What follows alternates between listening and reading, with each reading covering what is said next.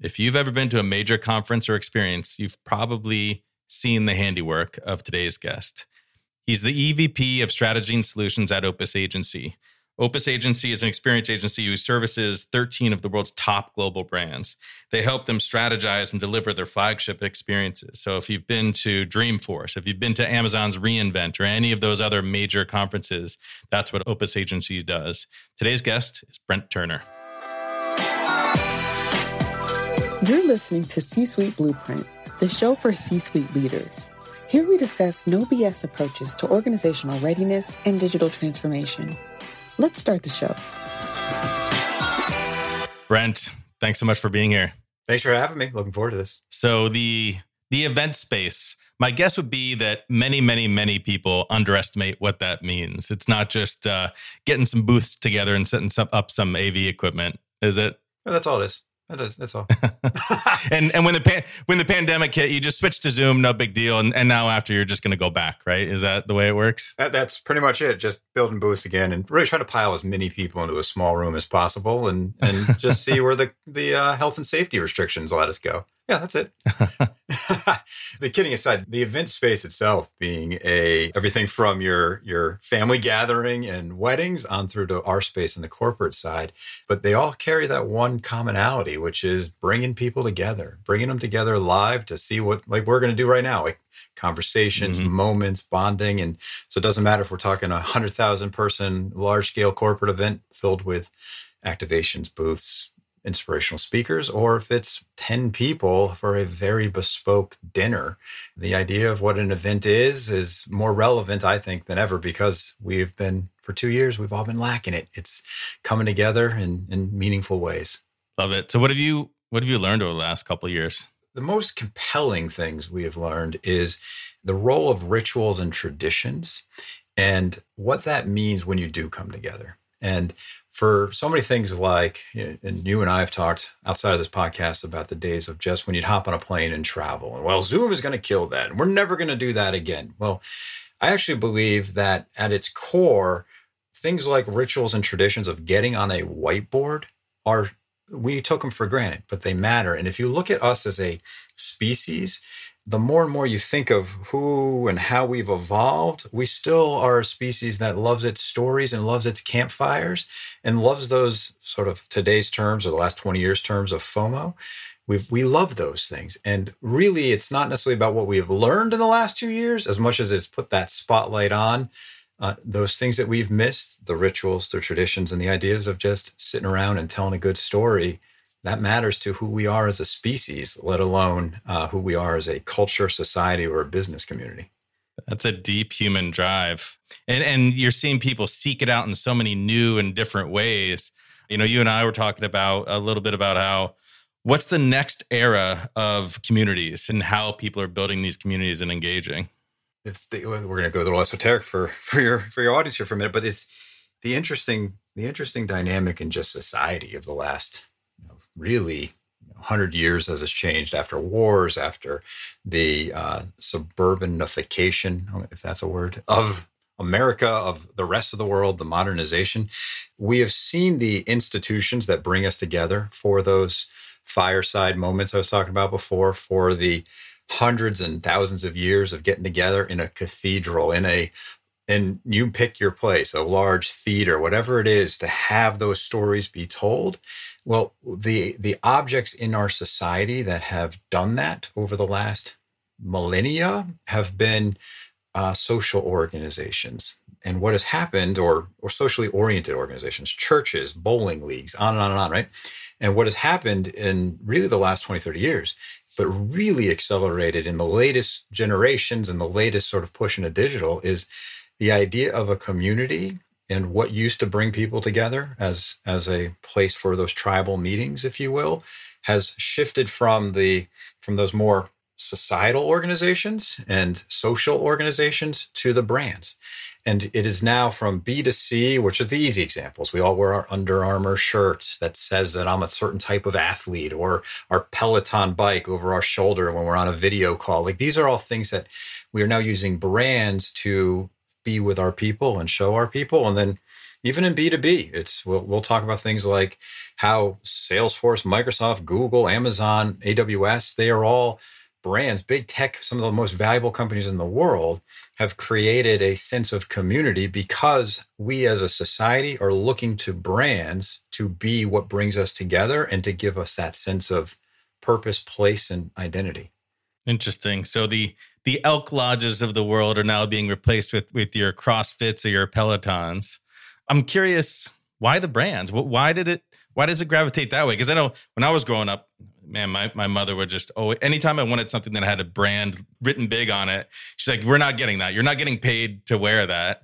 So why is it that we are just gravitating towards these brands to replace that community vacuum?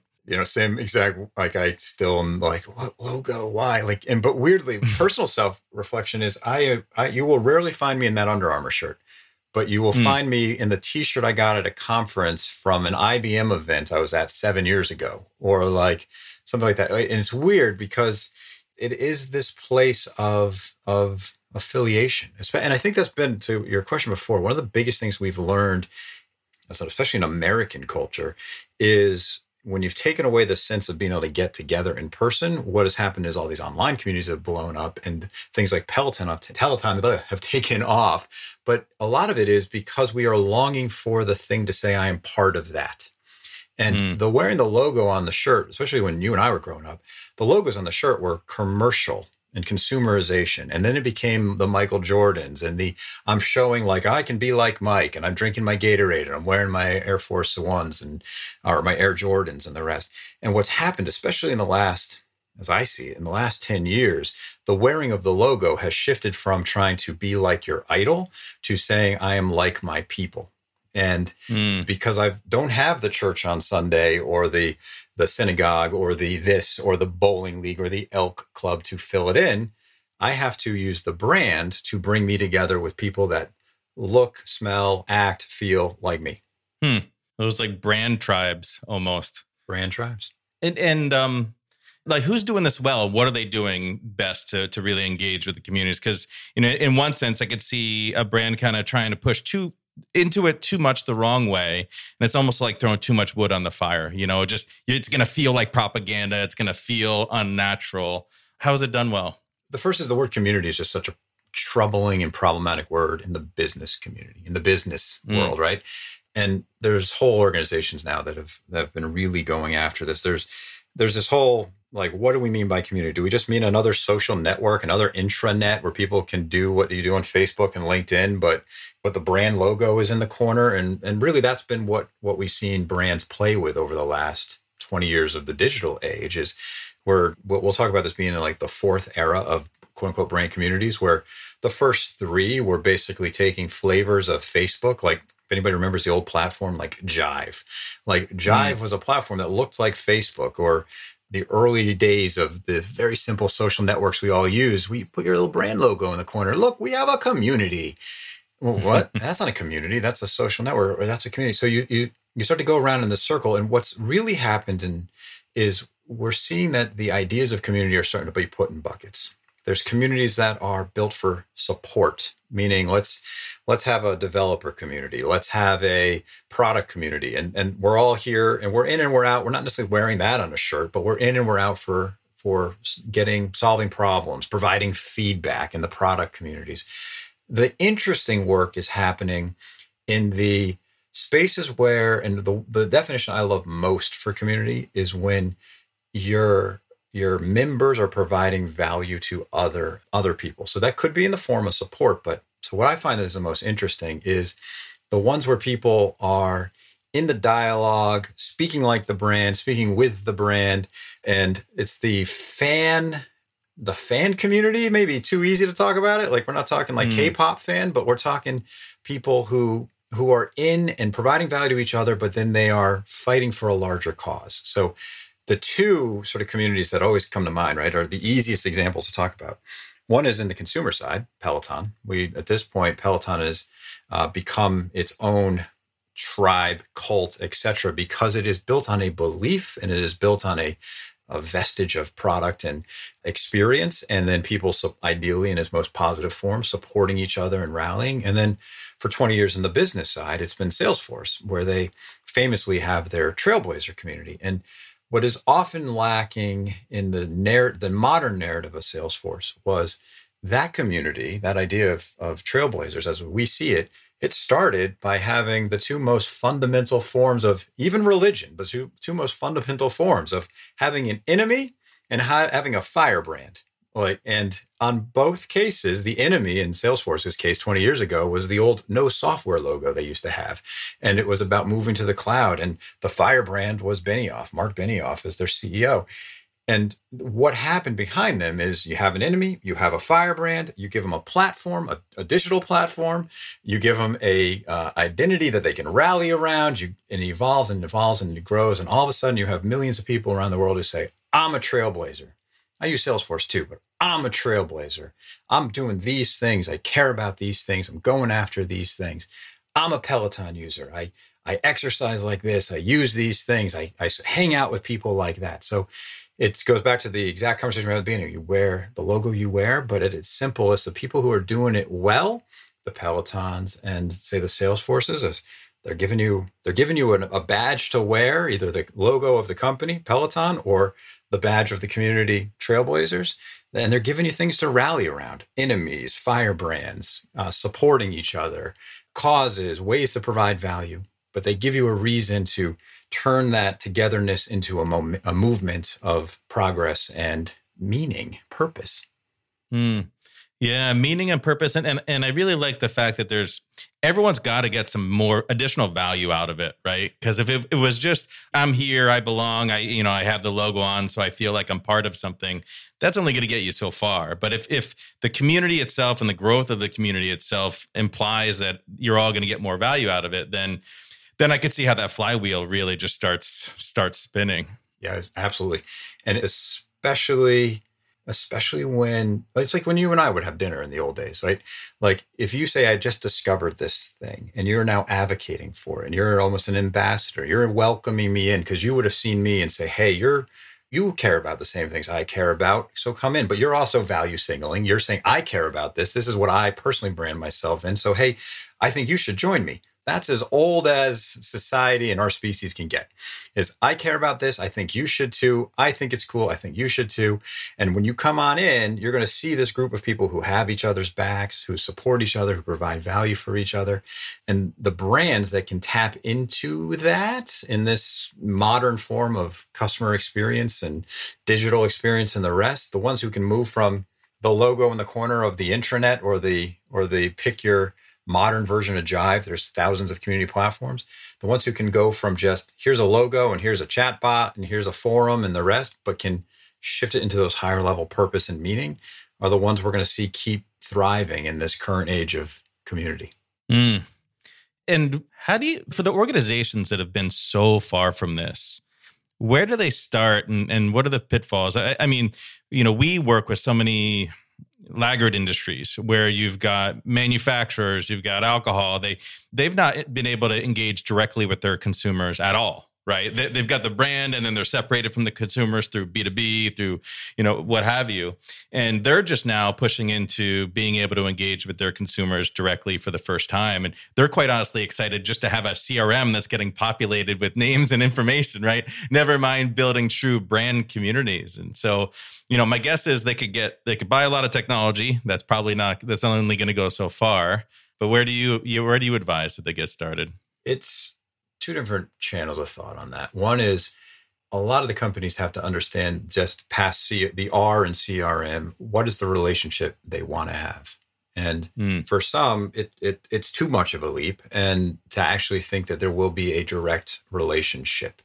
And in that case, if they do step into the world of community, what happens is the brand that doesn't understand how to have a relationship with its consumer, they're the ones who create those portals we were just talking about that have a logo and a support page. And maybe that's fine for you. Maybe your version of a community is just going to be an interesting way to democratize and provide peer-to-peer support for your offerings and discussion around your offerings.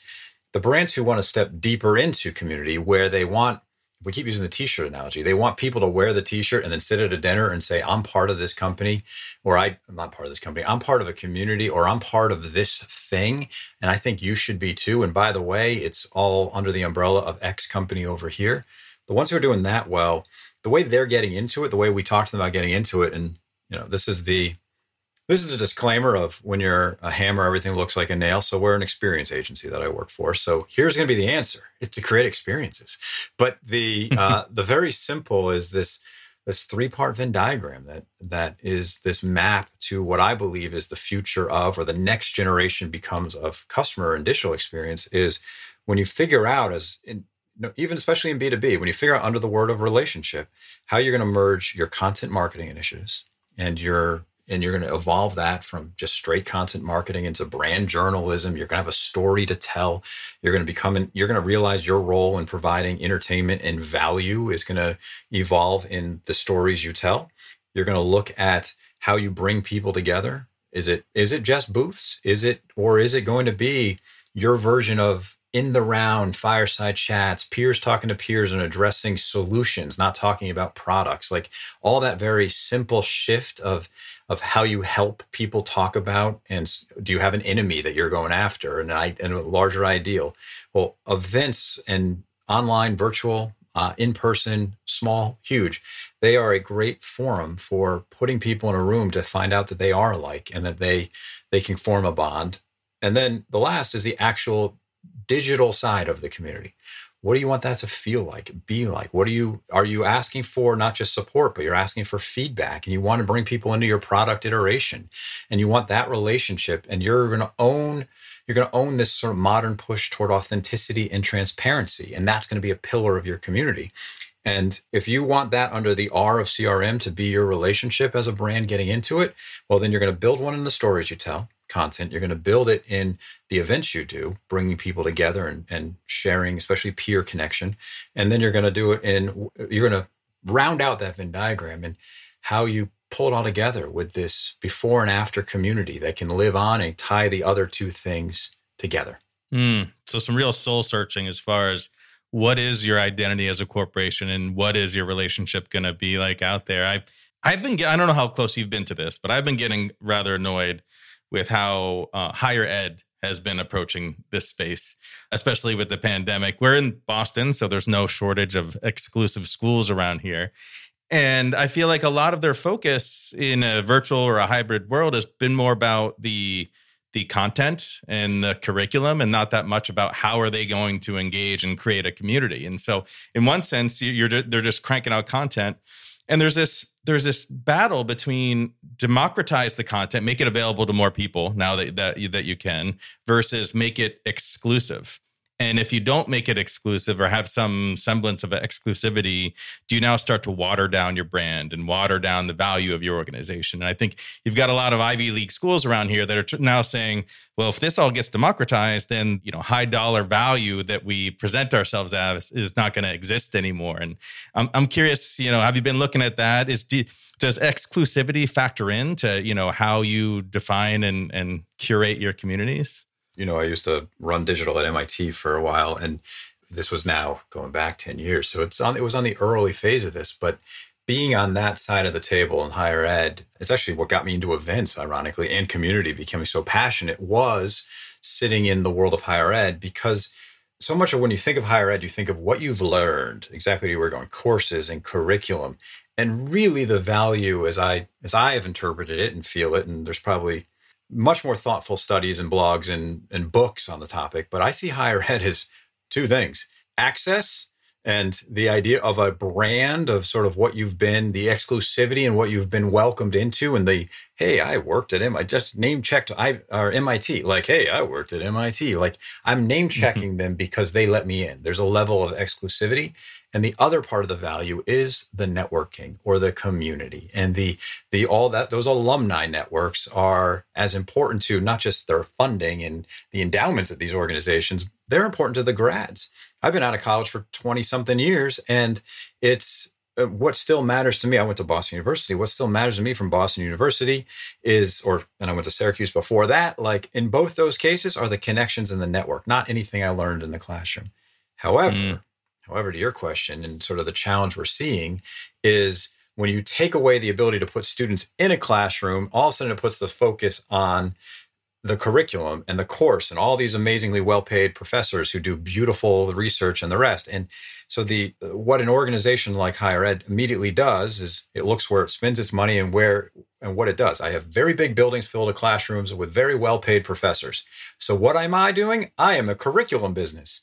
And the organizations who are going to figure out how to pivot in this across all of higher ed from high prestige on through are going to be the ones who understand their brand and the ones who understand their network.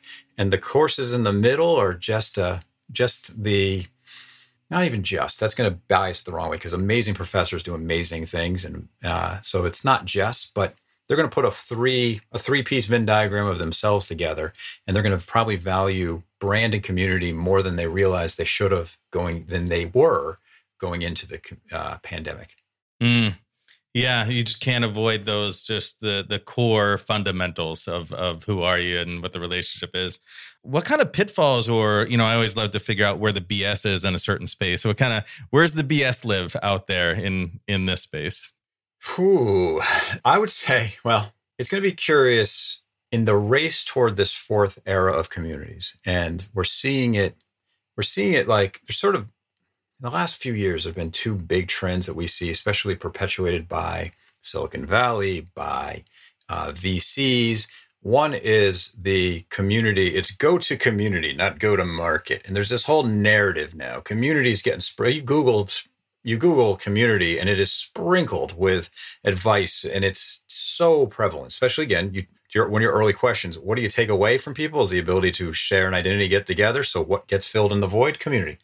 And of course, the other is this whole Web 3.0, NFT, blockchain, own your privacy piece. And they are related of each other. It's about establishing a firm identity and privacy, which is Web 3. And it's about connection and connectivity, which is community. And of course, coming out of the last 5 years, privacy and community are the hottest things.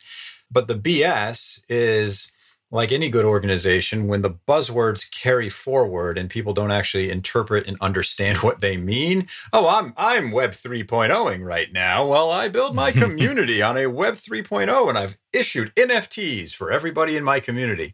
You did what? How does any of that matter? So the biggest BS is we have a whole new round of buzzwords that are dominating consumer digital live experiences. And it's going to be the biggest level of BS is going to be letting yourself use the buzzword, but not actually implement the process, the ideas, the purpose that goes underneath all of these buzzwords that have emerged. I'd like to buy 3 Web 3.0, please. And with an add-on of community.